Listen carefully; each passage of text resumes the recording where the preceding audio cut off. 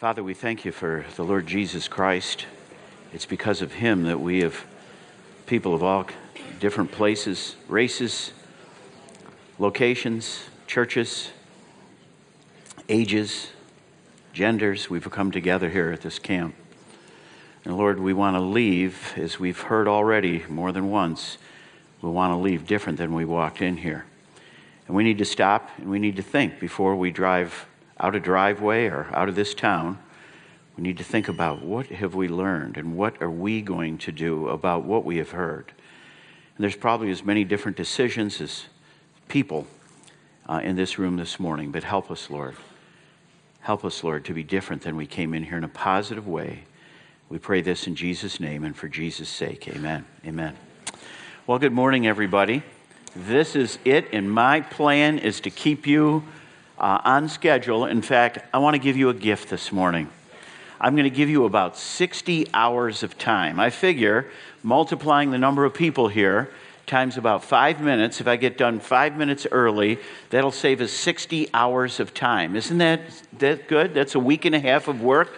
I work for $2,000 a week, so that's $3,000 worth of time. No, I'm just kidding you. But I'm going to give you about $3,000 worth of time here this morning. I think what I'm going to say, this is my opinion, but I think what I'm going to say this morning is one of the most important things that I could say to anybody, particularly a group of people like this. I have, and bear with me, this will make sense in a moment, I have a 2017 Buick Verano. Do you know what that is? It's a Chevy Cruze juiced up, is what it is, okay? I have a 2017 Buick Verano that I lease. And I chose that was, in this case, it was the better option. I won't go into all the details. But nonetheless, my lease is up in about 8 months. Well, for about a year now, the Buick people, the GM people, have been sending me reminders that my lease is up. Like in 20 months, my lease is up. But they send me all kinds of propaganda and information because they know this. It's easier to keep a customer than to go out and find a new one. Do you understand that? You understand that? It's easier to keep a customer than to go out and find a new one. So they do a lot, not just in advertising to reach new customers for their cars, but they spend a lot of money to keep the customers they have. Now, what's the application of that? The application of that is in church work. We spend a lot of money, and rightly so, in trying to reach new people because that is the Great Commission. We spend a lot of our resources and time doing that. But in comparison to that, how much time, how many of our resources, how much of our money do we spend in keeping the customers that we already have? That's important, very, very important. Now, I say that because statistics have come out in the last probably 5-6 years that about 75 or 80% of our young people in our churches, Christian kids, when they graduate from high school, they go bye-bye. They don't come back to church. They go off to college or the military or some trade school or whatnot, and church doesn't mean that much to them or anything to them. Now, statistics also tell us that later on, maybe 4 or 5 years later, about a third of those people that leave find their way back into a church. But 2/3 of 80% of the people are, and you can figure out the numbers on that, they just don't come back. They don't come back. Maybe they come back in their old age, but they don't come back for a long, long time. Now, I know your churches do much to keep people. The Bible Institute that you have, Living Faith Bible Institute, that's a way to keep people. You have discipleship. It's the way we keep people. We hook people up with one another and teach them and try to get them planted in the fellowship of the church. And those are good things. But I want to share with you this morning, my message is connection. I want you to turn in your Bible to go to Acts chapter number 8. And when I still was a senior pastor, which was about 3 years ago, and actually before that, about 3 years before, so going back into about 2013, this really bothered me, that we were losing our young people. Our young people would graduate from high school, and then they were gone. You say, well, they went to college, they're in another city, but that wasn't necessarily true. I found out that a lot of the kids still stayed in the general Rochester area, but they just chose not to attend church for whatever reason. That's a big problem. And from just talking with people here, that's a problem that you have. You have the same problem here. That's a problem everywhere. Well, how can we keep our customers, okay? If I can use that kind of marketing terminology, how do we keep our customers? And this is important. Now, I'm talking to a group of people that's very influential in all of your churches. You are the people that are interested in learning and in doing something. So right now, I have an audience of aggressively interested customers and attenders of church that really want to have an answer to the question that I've asked. How are we going to keep these people around? And you are the people that have the energy and probably the interest to do just that. So I'm going to share some thoughts with you this morning about the subject of connection.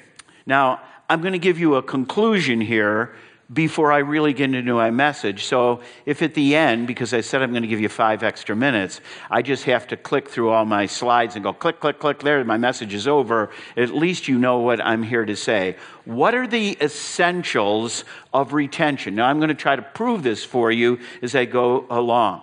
Here's the first thing that our young people are failing to grasp, and one of the reasons why they leave. They do not know what they believe. We spend a lot of time I started out 7 years as a youth pastor in activities and entertaining young people, giving young people good things to do, to come to church and whatnot. But our young people, and I would say probably our adults too, don't really know what they believe. And worse than that, they don't know why they believe it if they do believe it. Now, those are 2 different subjects that would be taught in your Bible Institute. The first is, what do I believe? That's what we call systematic theology. And then, why do I believe it? That's what we call apologetics. Why do I believe what I believe? Why do I believe that God created the heavens and the earth? And you could say, well, I believe it because that's what Genesis chapter 1, verse 1 says. And that's good, and that's right, and that's true. But for somebody coming in off the street that has no religious background and really leans towards agnosticism or atheism, that's not good enough to win them over, to show them the first verse in the Bible. Now, that's what it says, but they may not even believe the Bible. They just think it's another book on a library shelf. So, young people need to know what they believe and why they believe it. The second thing is, people need to feel like they belong. They belong. There's new people here. I know there are, because the question was asked, how many of you, this is your first time to come to this? This may be your first time to come to anything that any of these churches have done. I wonder how many people have reached out to you to make you their friend. Some people are unlovely people. We kind of judge, look at people, and we decide whether or not we want to approach them and become their friend or not. And we just, for whatever it is that you use to evaluate people, you look at somebody and say, I don't need to talk to them. I don't want to talk to them. So there's a lot of people probably, and young people, in our youth departments, in our churches, and adults also, that never have been made to feel like they belong. They belong. Now, some people need more of that than others. And because of that, a lot of our young people, 80% of it in some polls, are walking away from our church. They just don't feel like they belong. So they join something else. They join a fraternity, or they join a gang, or they join the volunteer fire department, or what it is, where they feel like, and people are making them feel like they belong. Here's the third thing. Young people are leaving because they are not experiencing that the cause of the church is really compelling. They see church as something different than what we would proclaim. Our responsibility is to go into all the world and preach the gospel. And sometimes we put so much emphasis on evangelism that we don't put enough emphasis on discipleship and teaching and keeping the people that we already have. It's easier to keep a person in church who's already coming and interested than going out on the street here and finding someone new to bring in next Sunday morning. Now, I didn't say we shouldn't do that. I'm just simply saying we need to spend our energies and our capital, part of our capital, making sure we keep the people that we already have and do that in a wise way. Here's a fourth thing. A fourth essential for retention is this. People need to feel like there's hope for the future and that they can make a difference. So they want to feel like you people that go to the mission field and you go on a trip with your church and you go into Malawi or you go to El Salvador or you go to any place and your pastor and your leaders get you involved. I don't care if you're a teenager or if you're my age, you get them involved and you show them that they can make a difference. So young people, this is something you ought to get in. When you're invited to get involved in something in your church, you need to get involved because you need to see, I don't care if you're 13 or 15 years of age, you need to see that you can be used and you can make a difference. We heard that just a few moments ago from the young man that was up here. Life isn't over for you. You can be used. You need to get involved, even if you graduated from Shepherd School in 1980. That's what I heard. And there's probably some people in here. So anyway, what I want to talk about is connection. So let's read together from Acts chapter 8. In verse 1, it says this. And Saul was consenting unto his death. That is Stephen, Acts chapter 7. And at that time there was a great persecution against the church, which was at Jerusalem. And they were all scattered abroad throughout the regions of Judea and Samaria, except the apostles. And devout men carried Stephen to his burial and made great lamentation over him. As for Saul, he made havoc of the church, entering into every house and hailing men and women, committed them to prison.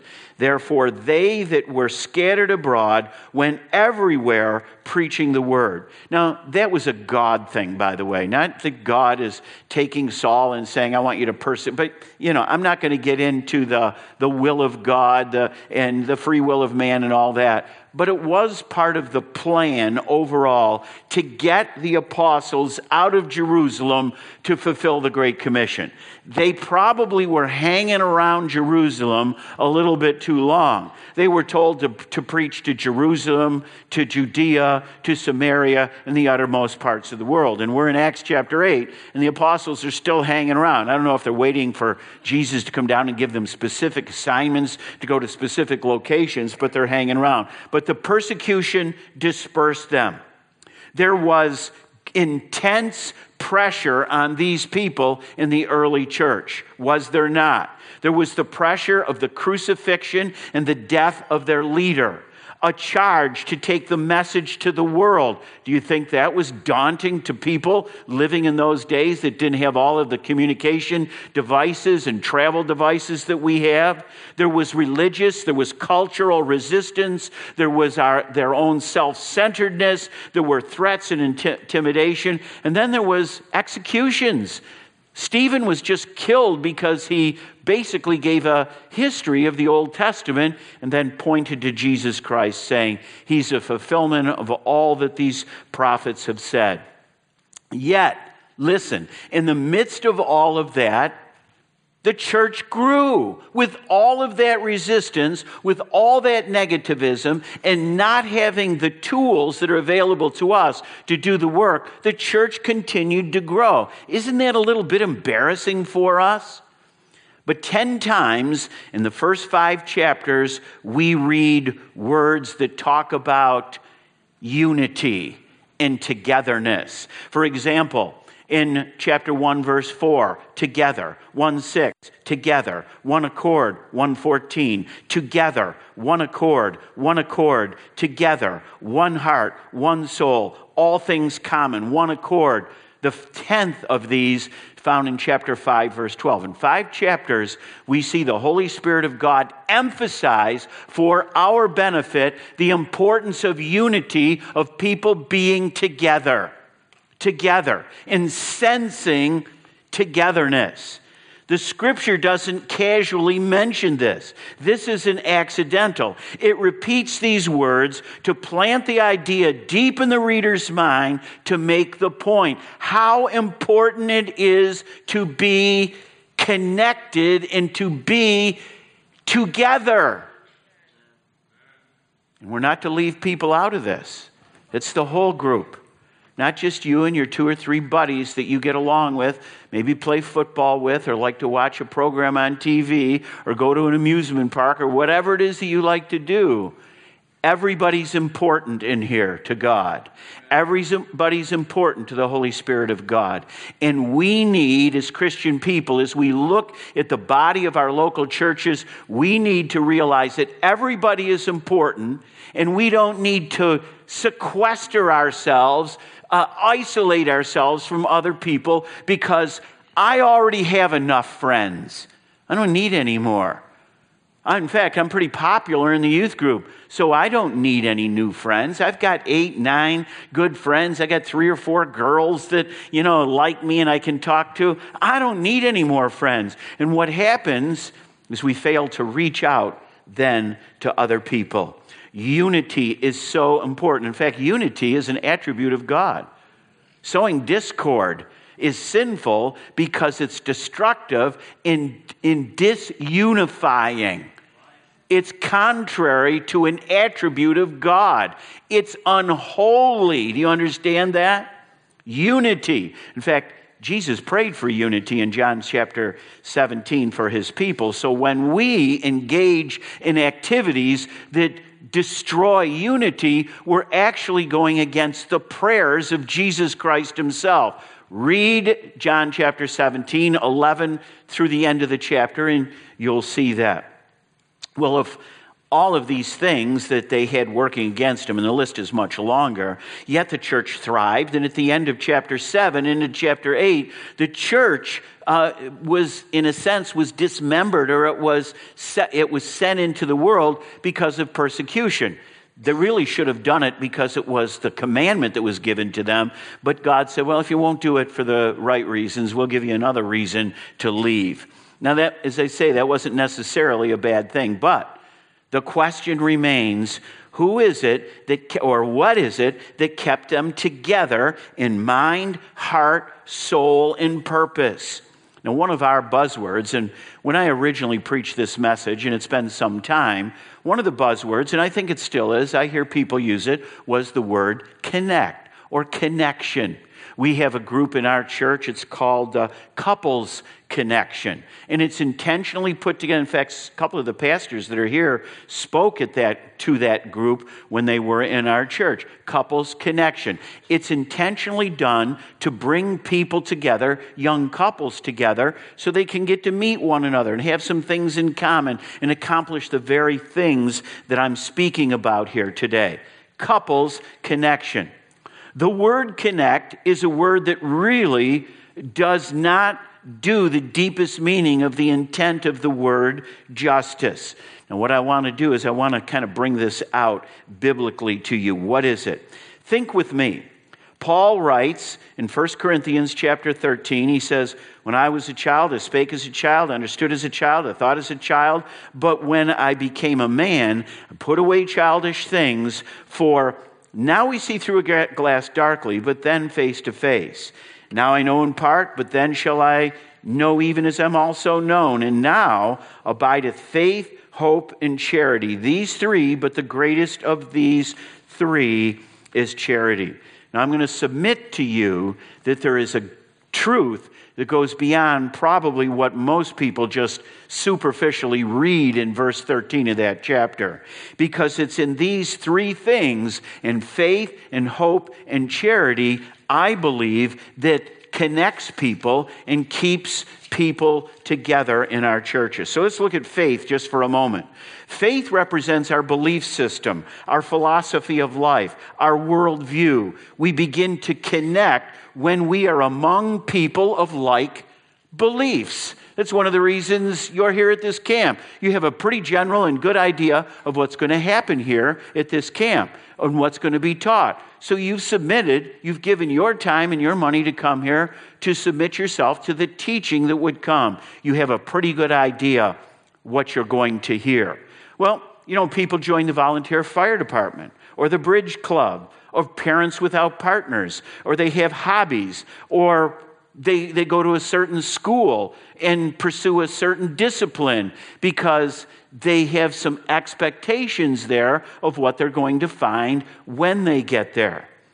Anyone who loves the Lord and the Word of God will sense some kind of connection when they experience true worship and hear the pure Word of God preached in any kind of church. Doesn't matter what the name is on the door or on the sign, but when you hear the Word of God preached, you will begin to feel somewhat comfortable. I feel very comfortable here. And not just because I've been with this group of people many, many times, but the first time I came to Kansas City Baptist Temple to a college and career weekend, and I think it was 1978, I felt right at home, because I knew I was among people of like beliefs. But let me ask you this. Do you really know what you believe? Have you ever been to the Living Faith Bible Institute? One of the main reasons why your churches have access to that Bible Institute is so you will know what you believe. That's systematic theology. But beyond that, why do you believe it? You get into discussion with an atheist who's pretty well schooled in atheism, that is, they deny pretty much everything that you believe. You get into discussion with that person, and they're going to ask you the why question, not just the what. Why do you believe what you believe? Why do you believe in God? Tell me. Now, what do you believe about Jesus? Why do you believe in God? By the way, when we go to the mission field and we go to a Hindu culture or a Buddhist culture or just an atheistic culture, you go to Europe, where Brian is in Great Britain. You just can't say what I believe about the Bible. People are going to say, why? Why should I even believe this stuff? What's the answer to the question? You're going to learn the answers to questions like that when you submit yourself to a regimented education of Bible teaching like Living Faith Bible Institute. And if you don't do that, let me tell you what, you're a candidate for bye-bye, because you really don't know what you believe or why you believe it. You like being part of this group? You better understand the doctrines and the truths that are the core beliefs of this group. That will help keep you engaged and involved. Do you see that? Here's a second thought, hope. Hope represents our destiny. Hope is positive. It's uplifting. It encourages. It builds. A positive, encouraging environment fosters connection. Christians enjoy a common destiny. When I believe, based on the Word of God, which I believe that when I die, I'm going to heaven. I believe that. Now, many of you believe that. Maybe all of you believe that. But I have a great hope. I have a mother who's in heaven. I have a father who is in heaven. I have other relatives and church members and friends who are in heaven. I'm much older than most people in here, and I'm probably going to get there before most of you. And as you get older, that doesn't sound like a bad idea. When you're young, you're saying, I can wait. I can wait 50 years. I'm not looking to die right now. But at this point in my life, it's not threatening to me. It's something that I ultimately, it's hope. Not only that, but broken people need hope. And this book The gospel brings hope to people. Hope to people. You need to have a ministry or be engaged in a ministry in your church, and churches need ministries like a pastoral care ministry that brings people hope. Maybe it's street people. Maybe it's drug addicts. Whatever it is. Maybe it's just young people who don't know what to think about life. They need some direction, some guidance, and some hope. And this book gives it. If you have hope for the future, if you have guidance and direction for the future, you'll be much more likely, you know where you get it from, the church that you attend and the book that's preached from that pulpit, you're much more likely to hang around there. Because the alternatives out there are very temporally focused. What can I get right now? It really doesn't matter if you'll end up in jail in 2 months or you'll end up DOA in an emergency ward in 2 months. The world's not concerned about all that stuff. But Christianity focuses on the future. In fact, the resurrection of Christ is the most important event that has ever happened in the history of mankind. If Christ died on the cross and he didn't rise from the dead, what good would it be? His resurrection proves that he is who he claimed to be, and that he has the power over life, and that the life that he has and has the honor and he has the privilege and ability to give, he can give it to you. He can give it to you. There is hope for the future. So the gospel ministry provides hope. Negativism is repelling. Negativism destroys connection. People begin to connect with people who have common beliefs. They continue to connect with people who are positive, encouraging, focused on the wonder and the glory of divine promises, hopes, and relationships in Christianity for their life. Here's a third thought: charity. Charity is the greatest of these. That's what 1 Corinthians chapter 13 says. It's the greatest of these. People begin to connect with those of common beliefs, common hopes, common dreams, promises, and a future. But the deal is sealed in charity. In charity. People connect when they sense that they are welcomed, that they are accepted, that they belong to the group. This is so important.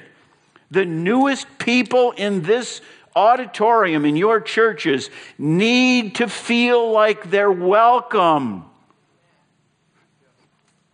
And you say, well, who are you pointing at? You. Everybody in here has a responsibility to make people who are already there and people who are coming into your fellowship, make them feel like they belong.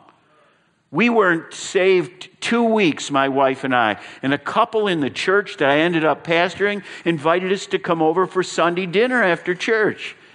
None of my friends invited me over to Sunday dinner before I was saved. They didn't. But these people said, why don't you come on over for dinner?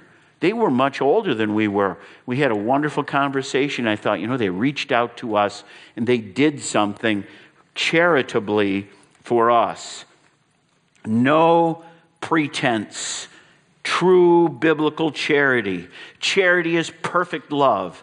I cannot order you to love people, and you cannot conjure up this love from within. It is the fruit of the Spirit. It can't be done pretentiously. The fruit of the Spirit, we know the first thing on the list in Galatians chapter 5 is love. People need to be loved. Let me say this too, and I won't emphasize it. People need to love. People need to love. You need to love. You need to love. It's part of you. God's created you, so you have a need to love somebody else. Selfishness goes against that. And first of all, you need to love God. That's what worship is all about. I think I said this yesterday. My mission is love God, love people, serve others, tell everyone. Love God, love people. And I'm talking about loving people here this morning, but you won't until you truly love God. Colossians chapter 3 says, and above all things, put on charity, which is the bond of perfectness. Charity is the bond of perfectness. Now, I know you're not a Greek scholar, and neither am I, but the word that is used for bond in your King James Bible, the Greek word translated bond in the King James Bible, it means ligament or a tie together of joints in your body. Charity is the ligament that ties the body of Christ together. You understand the illustration of that? Charity ties us together. You can know what you believe and why, and you can actually have hope for the future and say, you know, when I die, I'm going to go to heaven. Jesus is going to make it all right. But the deal is sealed when we feel connected to one another. The ligament of the church is charity. It ties the bones and the muscles and the tendons and all the pieces and all the parts of the body together. That's what charity does. So, if you can be brilliant scripturally. You can say, I've got my hope. By the way, I can teach the book of Revelation. I'll tell you about hope. I can take you through 22 chapters in Revelation and tell you what our hope is all about. I really understand that. But if you don't have charity, Paul said something like, I'm a tinkling cymbal and a sounding brass. Do you understand why he said that? Because you can have faith and you can have hope. But if you don't have charity, you're just tinkling brass. You're a sounding cymbal. See, charity ties the church together. Charity, genuine love, ties the new people back into your church fellowship. True love. True love. True love isn't I'll love you if you love me. That's human love. True love is I love you because God loves you.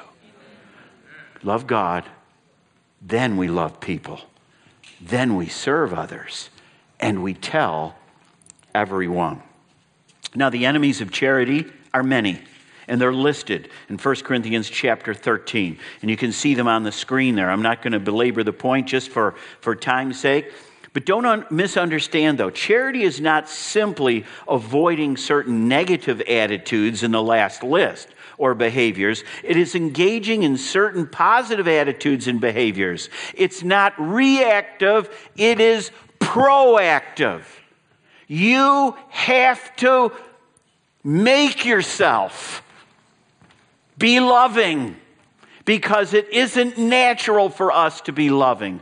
It's divine. It's the fruit of the Spirit to love other people. And I need to be filled with the Spirit of God to love people or to be charitable to other people the way I should so that the ligaments tie the body together. If you are you may be brilliant biblically. You know what you believe and why you believe it. And you may have the hope of eternal life, and you can take the book of Revelation and every prophetical passage in the Bible and you can lay it out there for us to understand. But if you are not a charitable person, you have to do this proactively. If you're not a charitable person, your church will be a weak church. You're going to blow your ACL, your spiritual MCL, your ligaments, your tendons. They're going to be torn apart, and your church will ultimately be torn apart. We need to connect. In any event, though, here's a little illustration that I can go back to. I'm watching my time carefully here. Years ago, I was visiting a guy in the hospital, and he was a church member, and I went to visit him. And instead of saying to me, thank you, Pastor, boy, thanks for coming out and coming down, this is what he said to me. Long story short. He said, Pastor, no one sent me a card. No one sent me a get well card from the church.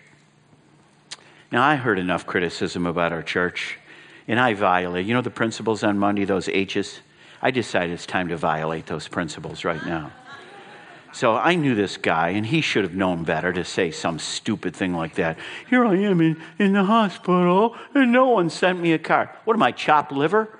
I'm the pastor of the church. I'm visiting you. I came here to see how you're doing. Doesn't that help at all? Well, no one sent me a card. So this is how I responded to him. I said, let me ask you a question. When's the last time you sent somebody a card?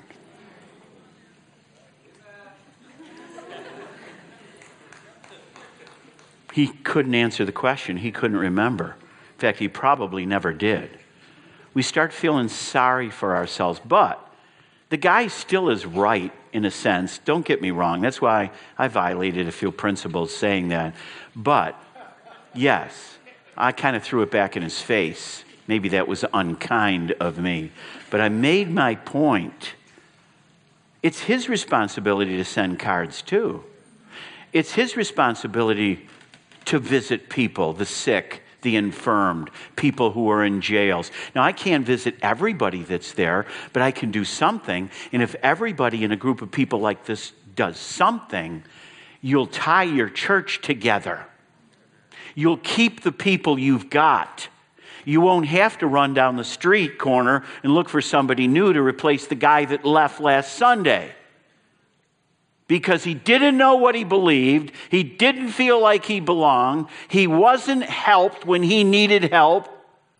That didn't happen to him. He wasn't loved. He didn't feel like he belonged for whatever reason. So now we bring a new person in to make them feel like they don't belong. That doesn't sound like a smart idea. So this guy had the same faith I had, the same hope, but there was no connection. By this shall all men know that you're my disciples, that you have love one for another. Love one for another. That's a commandment. The only way lost people can tell true Christianity is through the love that you and I have for one another.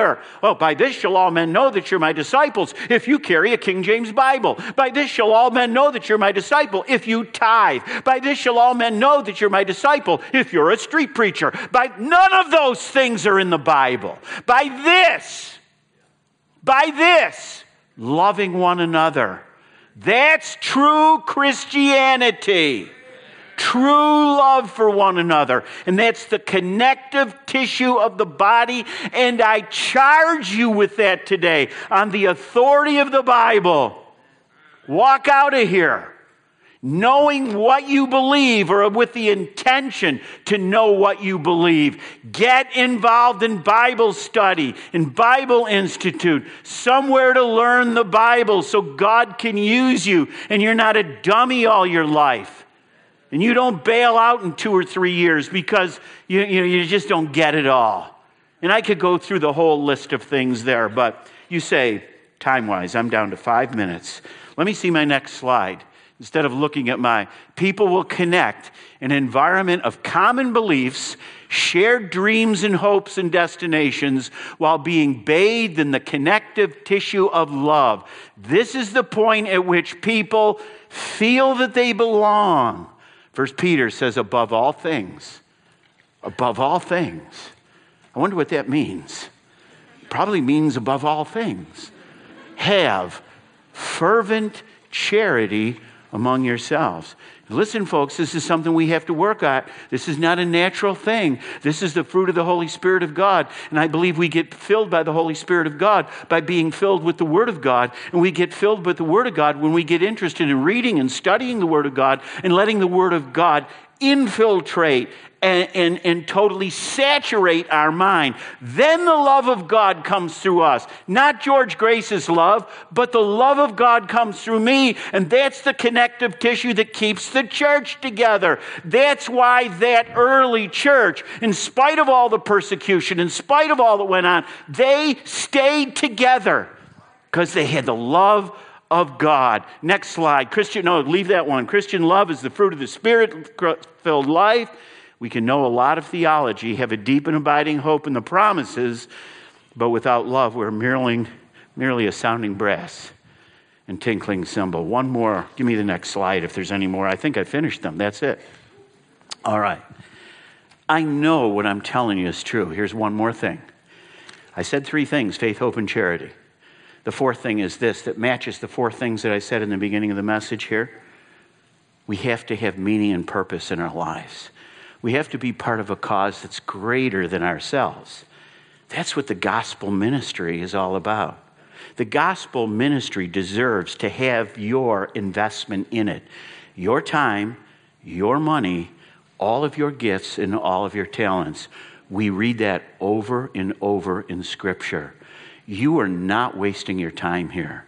This may be some of the best spent time that you have spent all year long by being here, particularly if you walk out the door and take something important with you, something that's meaning. Love God. We've heard that, Brother Mark. Love God. We've heard that from Dan Renault. We've heard that. Love God. Love people. Serve others out of that love. And then tell everyone. Tell everyone. But it must be done in that order. If you try to do it any other way, you'll get burnt out and bye-bye. Bye-bye. You'll be among the statistics that leave the church and go to the volunteer fire department looking for fellowship and meaning in life. Let's bow our heads for prayer. Would you do that with me, Father? We are grateful and thankful for Jesus Christ. We're thankful for your word. We're thankful for these truths in Scripture. And Lord, again, I thank you for the privilege and opportunity to meet with these folks, to be part of this. And I hope that I have encouraged them this morning. This is simple. I know, as I look back, if I were to start a church right now, this is what I would do. I know there's a little more preaching in my prayer, but I'm going to preach a little bit here, just for a second. What I would do is I would have a pastor who was a pastor of apologetics that made sure my people knew what they believed and why they believe it. I would have a pastor of koinonia, of fellowship, that made everybody feel like they belong in that church. I would have a pastoral care pastor that gave everybody hope. I don't care how broken they were, gave hope. And then I would have a pastor who was an evangelist who realized that we're in the cause, greatest cause in all the world, to go into all the world and preach the gospel of Jesus Christ. I would have those four people as my lead people in my church, covering these things that I believe will not only reach people, but will keep the people in my fellowship, in my local body. In Jesus' name I pray these things. Amen.